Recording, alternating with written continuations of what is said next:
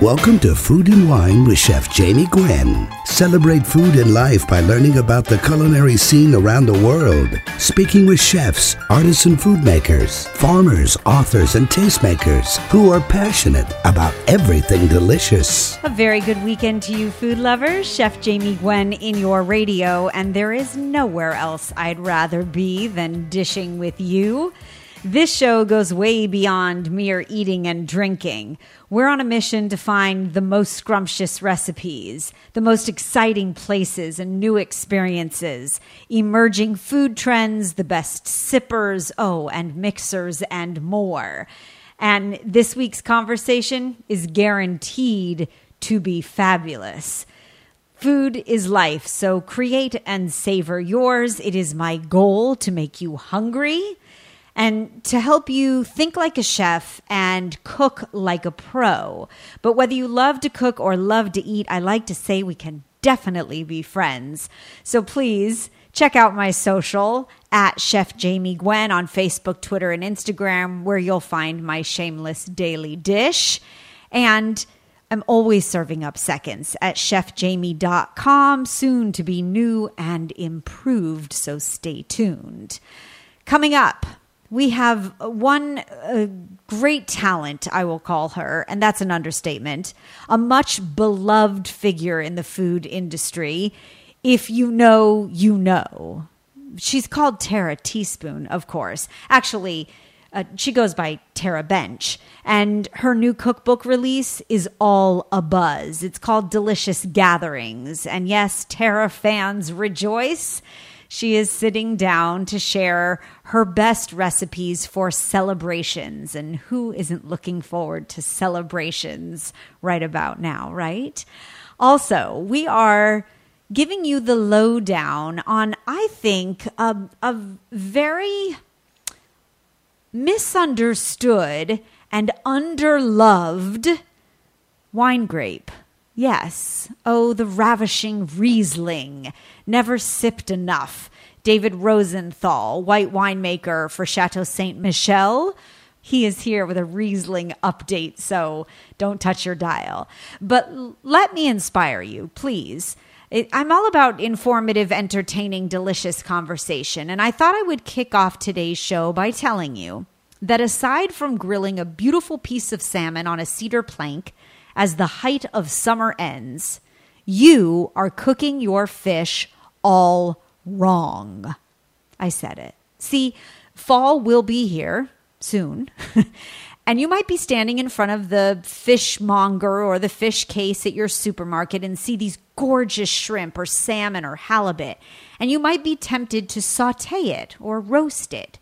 But wait, this is the year, you have a few months left, that you master olive oil poaching.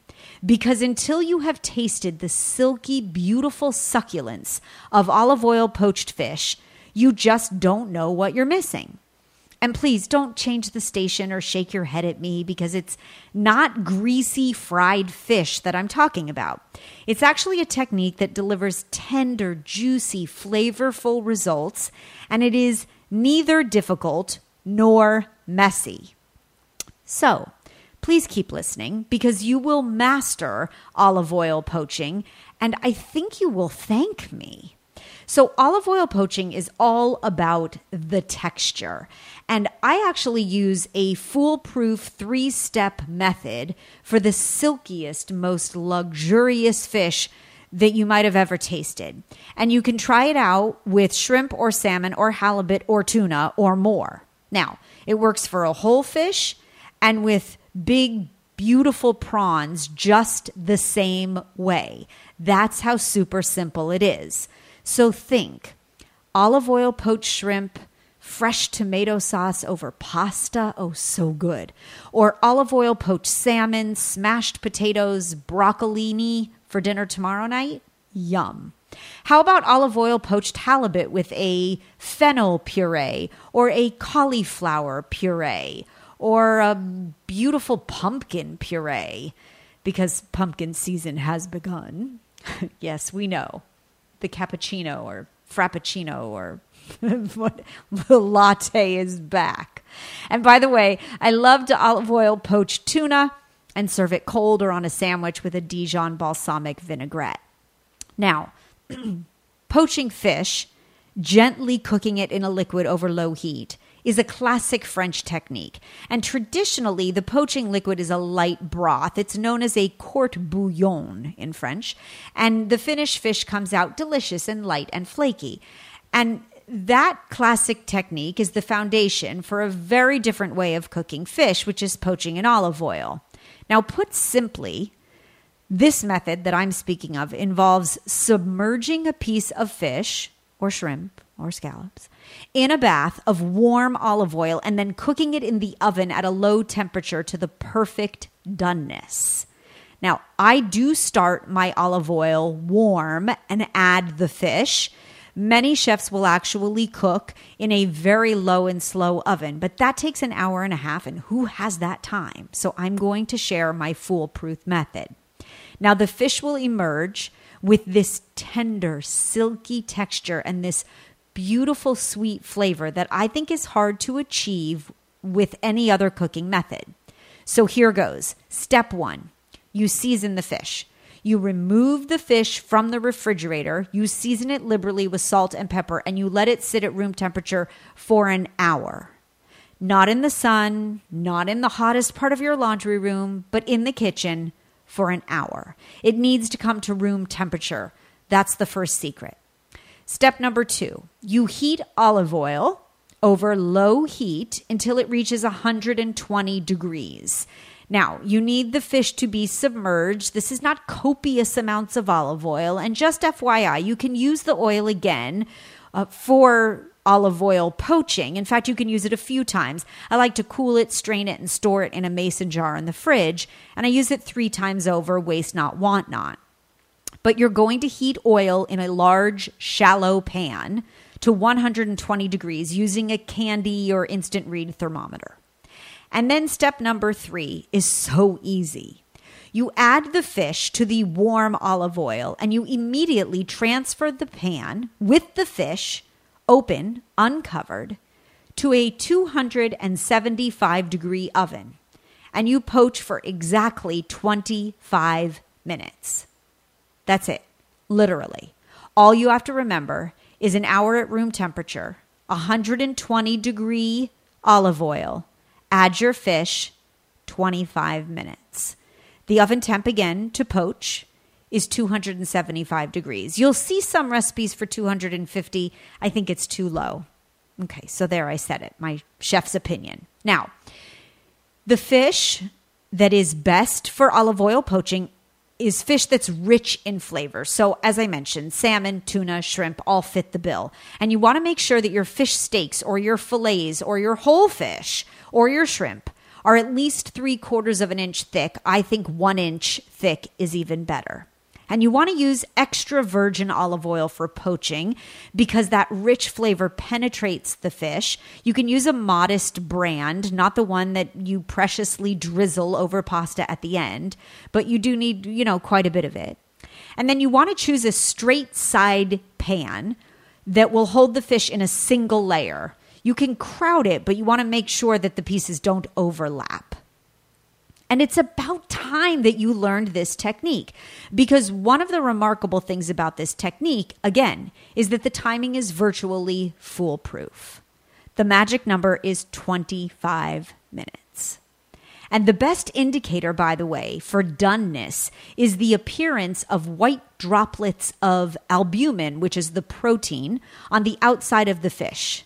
You can actually use a paring knife to make a little cut in the piece of the fish to visually check for doneness. And once you have understood this technique, you will see that a wide sauté pan filled with olive oil offers opportunities to cook a few other things as well, like a whole head of garlic cut in half, cooked in the oil, makes creamy cloves that are suitable for spreading on bread alongside your fish. And it adds beautiful fragrance and flavor to the oil, of course. Now, carrots alongside the fish are tremendous.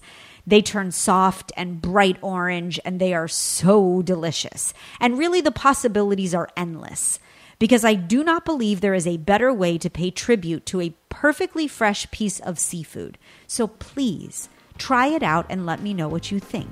And email me, Jamie, Jamie, at chefjamie.com. Don't touch your dial. Chef Jamie Gwen in your radio with recipes for delicious gatherings with the great Tara right after this. Don't go away.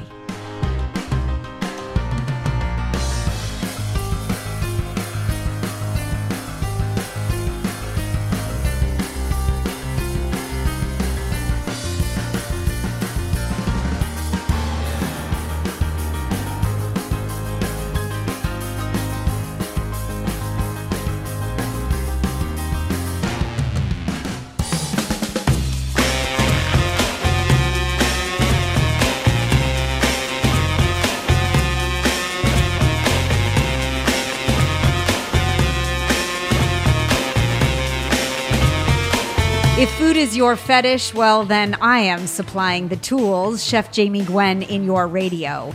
This next conversation is guaranteed to be delicious. I am so delighted that this rock star is back. You see, Tara Bench, or Tara Teaspoon as she's lovingly called, has spent the last 20 plus years in food, in the food publishing industry with recipes and articles and food styling and TV appearances and more. Tara was the food editor for Martha Stewart magazine and the food director of Ladies Home Journal magazine. Impressive, right? And you've seen her everywhere. And needless to say, Tara knows how to plan a delicious gathering. Her new cookbook release is entitled just that, Delicious Gatherings, full of recipes to celebrate together, and the book just released. It is beautiful, and I am delighted that Tara chose to grace this show again. So happy to have you back, and congratulations. The new baby, as we say in the industry, is gorgeous, Tara. Thank you so much. It's they're labors of love, aren't they? But thanks no for doubt. having me. This is great. Yes, of course, thrilled. It is a gorgeous inspiration to cook. That's how I described your book to my best friend, who I talked to on the phone late last night while I was reading cover to cover. And we're celebrating eating together again. And I know we are all delighted to be able to do so, you especially. I am. I think everyone is just craving to get together. And when we get together, isn't it wonderful to share food and drink? And it just spurs conversation and memories. And food is my world, and I think it is a big part of everyone's world. Yes. And it's connection. I think we all realized with enough Zoom and Teams calls and otherwise during the pandemic that we were craving connection. And when you can translate that to food, which is what your bountiful table is all about, what a beautiful thing to be able to celebrate. The book is gorgeous. And before we jump right in, because I selfishly chose every recipe I can't wait to make, what has been on your plate the most throughout the summer? Just take us into the transition of seasons. Oh, good question. I love eating seasonally. And so definitely this summer it's been salads and slaws. I've after writing a cookbook, I gained a few extra pounds, so I have been eating quite healthfully. So, yes, I've been doing protein and salads, but always on my plate, I love vegetable side dishes and, green beans and peas and roasted carrots and grilled peppers and mushrooms and tomatoes. So I definitely have been making a lot of my own recipes and then just kind of filling the voids with delicious salads and grilled meat. Yeah, I love that. I love that moment where there's no recipe needed. Like everything comes out of the fridge and it all comes together.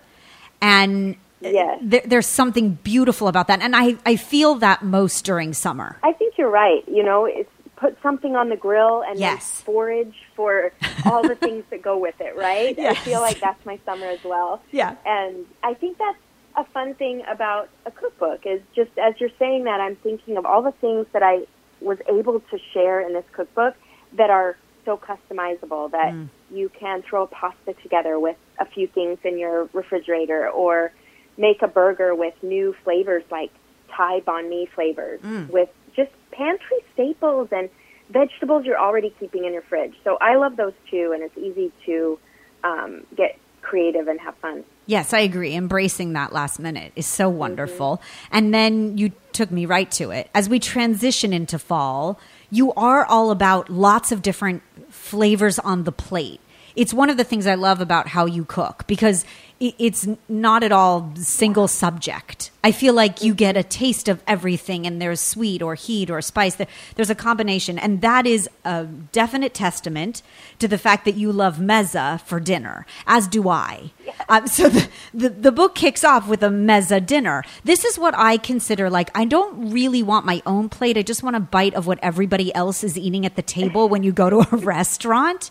I would just like an empty plate, please, so that I can graze. And that's what mezza dinner is. This is beautiful. Like, I can't wait to eat from the first 22 pages of your book. Oh, thank you. And, it's shareable, it's grazable, it's crowd gatheringable. Yes. I love that style of food as well, and that Mediterranean and Middle Eastern food just lends itself to bringing people together around that table full of nibbles and dips and bites. And so I love eating that way, and I wanted to share that in my book with some, like you said, some of my favorite flavors that really are made from simple things, like my harissa tomato confit. It is just tomatoes and herbs, but you know what? I added a little harissa paste to that, and it just made this amazing dish with depth of flavor. And all you need is a spoonful or two of this fun pepper paste. Right, and it's in a tube in your pantry, alluding to what you said before, right? And you pull it out, but it changes the entire dynamic of the tomatoes. I can't wait to make the cashew hummus you share with lemon marinated mushrooms. And I was surprised, because we talk so much vegan today, right? And cashew milk and cashew butter and otherwise. This is a traditional hummus, garbanzos, but you add cashew butter to it. It has to have the most extraordinary mouthfeel. Oh, it's so creamy and silky smooth, especially the way I have a fun technique for making the hummus where you overcook the chickpeas to make them really soft. But this recipe came about, it was funny, I have a very classic, delicious recipe for hummus on my website, tarateaspoon.com, and I make it all the time. But my sister-in-law does not like tahini, which is a huge part of hummus. Yes. And so I made her a batch one time and swapped cashew butter, and I thought, well, this is life-changing. Oh, how smart. I sort of just honed that recipe to create this beautiful, like, smooth, flavored hummus that then I can add a fun topping to. And the lemonade, I can't even speak, my mouth is watering. I know, me too. Lemon marinated mushrooms really add that little bit of, piquant, delicious flavor. There is an Italian restaurant, Tara, near where I live, and when you sit down at the table, I think an exercise that is often lost today, they put down a plate of these lemony, raw, thinly sliced button mushrooms. And they're just so super simple. They're a year-round staple, but they get put down on the table. And I'll tell you, I wait with bated breath when I put my napkin on my lap. And we just went recently after a long respite from the pandemic, and I couldn't wait for the mushrooms. And that lemony mushroom, you excited that for me. And I can't wait to make that and za'atar cauliflower with golden raisins. Oh, I feel a delicious gathering coming on. Tara Teaspoon is here, and we're dishing more right after the break.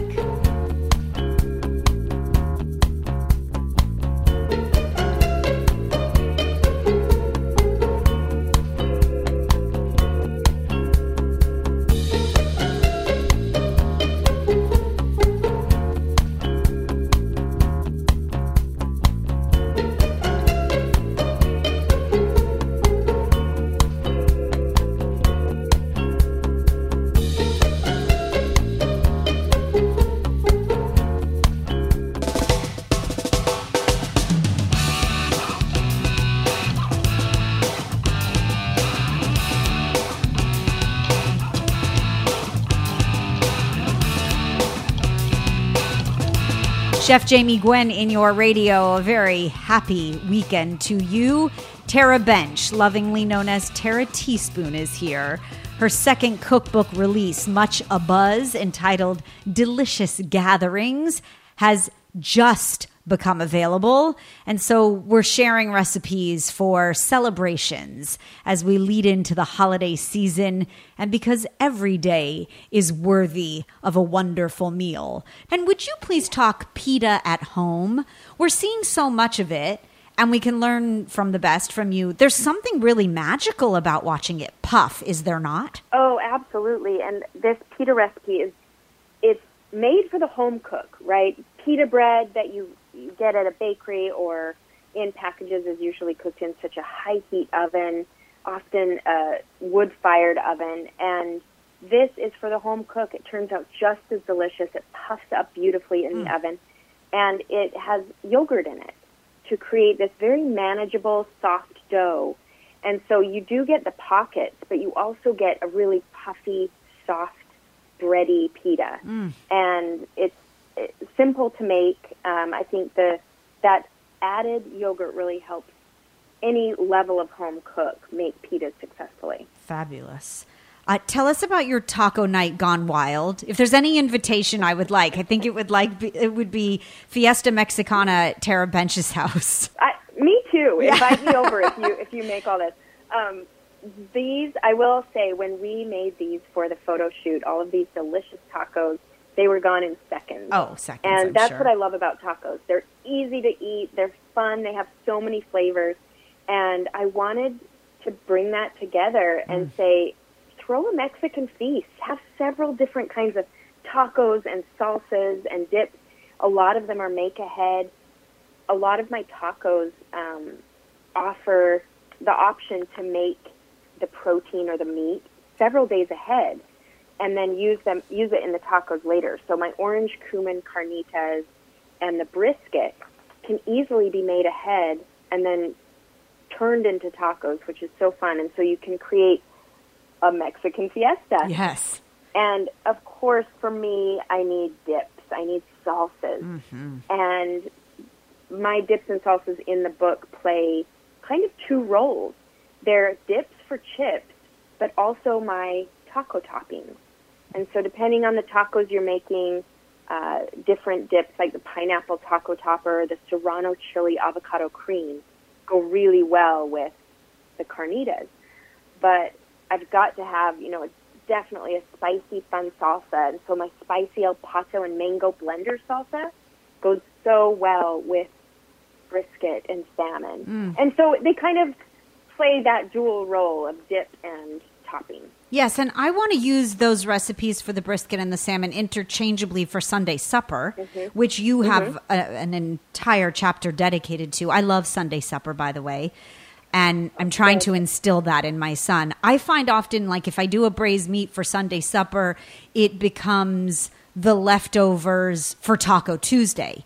And they're interchangeable, right? So although there's nothing interchangeable with your cream spinach. Oh, with the toasted garlic shards on top. I am such a lover of cream spinach. That looks so good, Tara. Oh, my God. Good. It was tried and tested with my family, and they all approved it, so it went in the book. But it is one of my favorites, too. It's very delicious. Oh, yes. Okay, as we embrace the season for fall, by the way, if you've just tuned in, you're late. We are celebrating Delicious Gatherings, both literally and figuratively. The new cookbook, much anticipated, just released from Tara Teaspoon, also known as Tara Bench, of course. We know you follow at Tara Teaspoon. Recipes to celebrate together. Can we please talk Italian gnocchi, bacon, and cheese soup? Absolutely. Oh, my. So one of my favorite things is a potato and bacon soup. That is comfort to me. I love it. And I played around with swapping gnocchi for potato chunks and then created a luscious, creamy, Italian-flavored broth. And it kind of stole the show. My regular old potato soup is no longer. I love this one. It's got the rich flavor of bacon, but then the added cheese, like a Parmesan cheese with that gnocchi, just makes a very rich, comforting stew. Oh my. That is like perfect weeknight cold weather fare to me. Oh yes. Oh, I can't wait. And then I need to go backwards in the day, please rewind. Because if you're gathering for brunch or you're building breakfast on a weekend, why wouldn't we make your churro waffles with whipped ricotta and dulce de leche? I know. I am a sucker for anything with the word churro in it. An actual churro flavor. I'll run for a churro, Tara. Well, run for these waffles then, because they are worth it. It's a light waffle. You know, churros kind of are that almost eggy, light structure, Yes. and these waffles are reminiscent of that. And so they begged to be coated in cinnamon sugar, and then you need something creamy with that. So I topped it with a whipped, smooth, creamy ricotta. But I can't eat a churro without a little dulce de leche. So, of course, I drizzled that on top. But Over the top, I will good. say a lot of my breakfasts are inspired by eating out in New York and having brunch in New York City where I live. I saw the And babka. You had me at Yes. babka, yes. I mean, what New York bakery shouldn't have a babka? Right. And I love a chocolate babka with a little bit of cinnamon in it. And this is the ultimate treat. And now beautiful. you can make it at home. Yeah, love it. We can because of you, so thank you. Before I let you go, please talk holidays with us. They will be here before we know it. You have a beautiful holiday dinner chapter, and it pays homage to tradition, but it also has elevated flavors and ideas. And this sausage stuffing of yours, by the way, everybody talks about. It's true. It's famous. It's true. It's a good one, I have to say, and I'm glad the buzz is out there. It has almost every spice you can imagine, every seasoning. Just open your spice cupboard, and you probably have every jar you need. It's just this moment where we get to add all the flavor into one dish.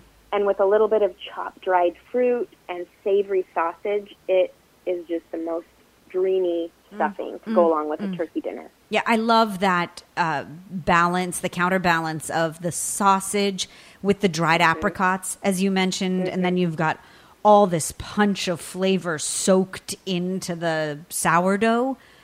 Oh my! It's pretty divine. Oh yeah, it looks it. I might not wait till Thanksgiving. Last but not least, maple hazelnut pie. How beautiful. I love maple, and I embrace maple syrup throughout the autumn season.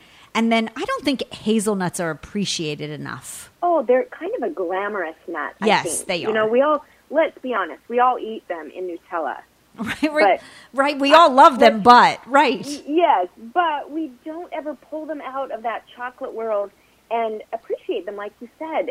And this is kind of my twist on a classic pecan pie. Yeah, it's got fabulous. that same caramely texture, but it's hazelnuts, which feel so elegant. Yes. But they're easy to use. And then that maple takes the place of that, brown sugar flavor in a pecan pie. And it is a mild, sweet ode to fall that is perfect with the hazelnut. Yeah, it looks ooey gooey yummy. It really does. Everything you make always jumps off the page and my phone and the computer. Good.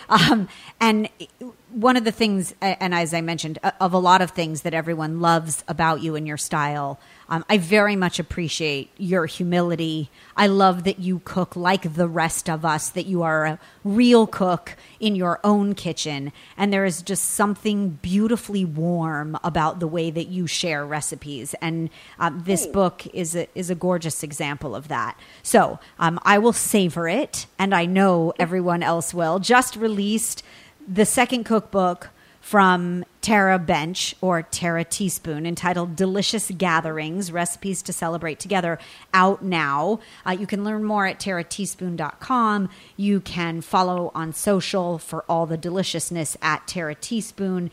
It's from sit-down dinners to intimate brunches to elaborate buffets for bigger crowds, from small to large.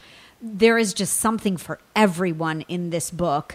and Tara encouraging you to eat together, there might be no more delicious way. Yes, Tara, it's always so lovely to have you on the show, and I thank you. Thank you, and thanks for all your compliments and such a fun conversation about food. Yes, next time you're making tacos, call, please. Yeah. Okay. As the delicious conversation continues, there's lots more to dig into right after this. Chef Jamie Gwen, don't go away.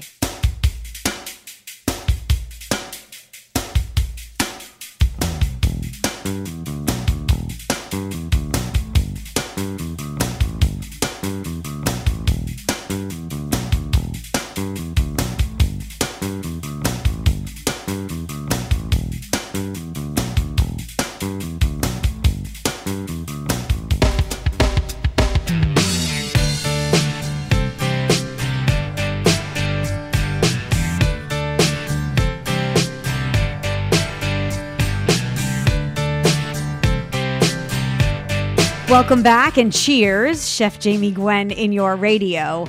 On this show, we're passionate about wine, so raise your glass and let's toast to Riesling. I believe that Riesling is one of the world's most misunderstood and maybe underappreciated wine grapes. While Riesling can make some of the world's greatest sweet wines, there is so much more to this high-quality, age-worthy grape varietal than meets the eye. So we're sipping and savoring today with David Rosenthal, the white winemaker for Chateau Ste. Michelle. And we're dishing on the rise of Riesling, debunking the myths, introducing you to new palate profiles, and expanding your wine knowledge. Winemaker David Rosenthal is at the helm of production for Chateau Ste. Michelle's delicious Riesling.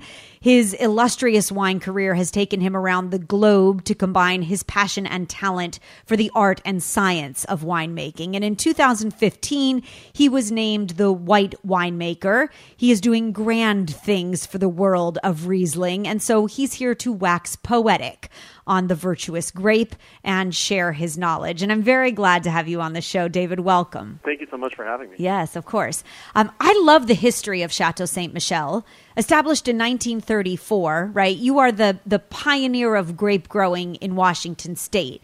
But what I don't believe great enophiles know is that Chateau Ste. Michelle is the world's leading Riesling producer, that you've been making it for more than 45 years. Yeah, it's something that we really started with from an early stage. Mm-hmm. When grapes were first planted in Washington, specifically, classic European grape varieties from the vinifera family, Washington was thought to be this very cold place, particularly in the winter, someplace where, it was just a much cooler climate. And so Riesling, making its home in Germany, where it's, much further north and also a fairly cool climate, Riesling seemed like a natural fit.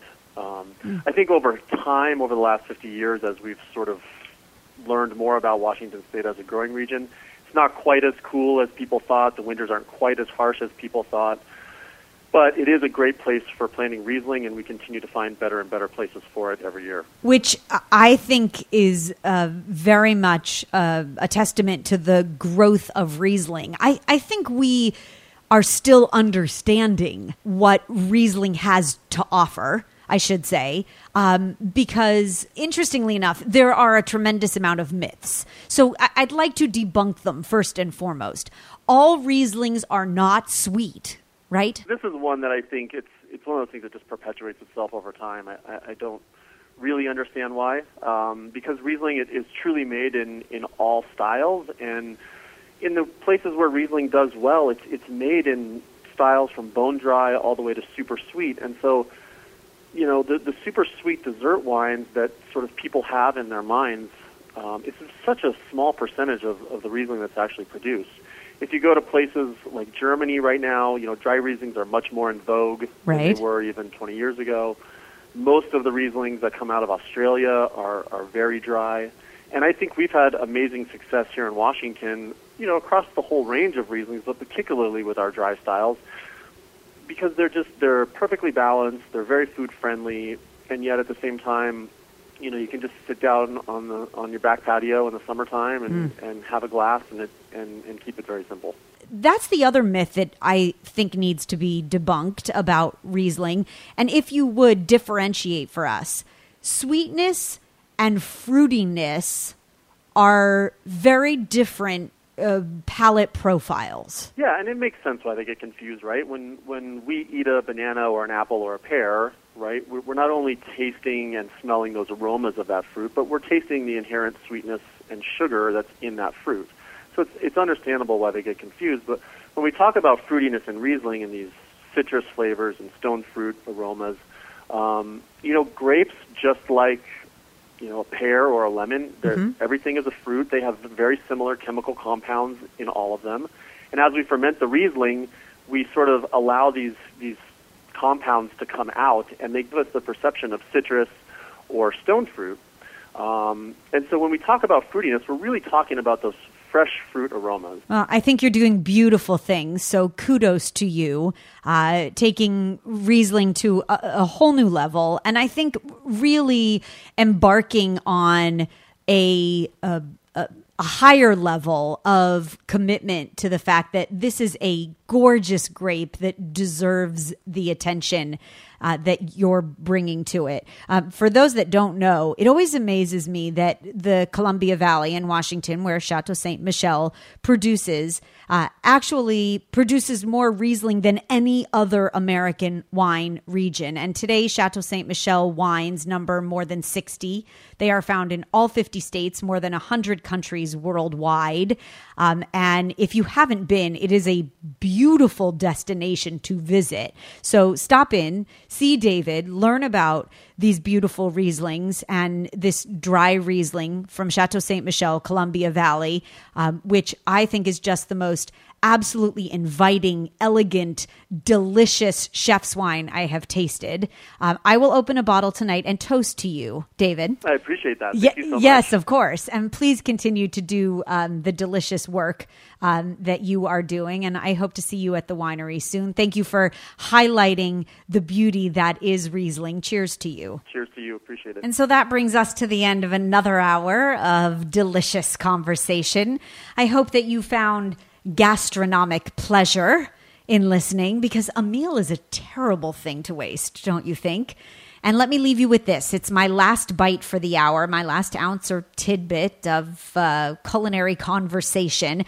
And it's always a super simple 3, 4, or 5 ingredient recipe, because I'm busy and you're busy, but we still want to eat well.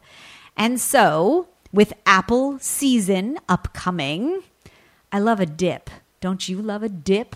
This would actually be great for long football games. You'll want to save this recipe because it would also lend itself well to Halloween and Thanksgiving.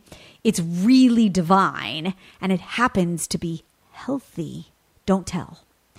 It is a healthy caramel apple dip, and it combines the beauty of dates blended until very well pureed with vanilla and some low-fat cream cheese and some low-fat sour cream and some good pumpkin pie spice.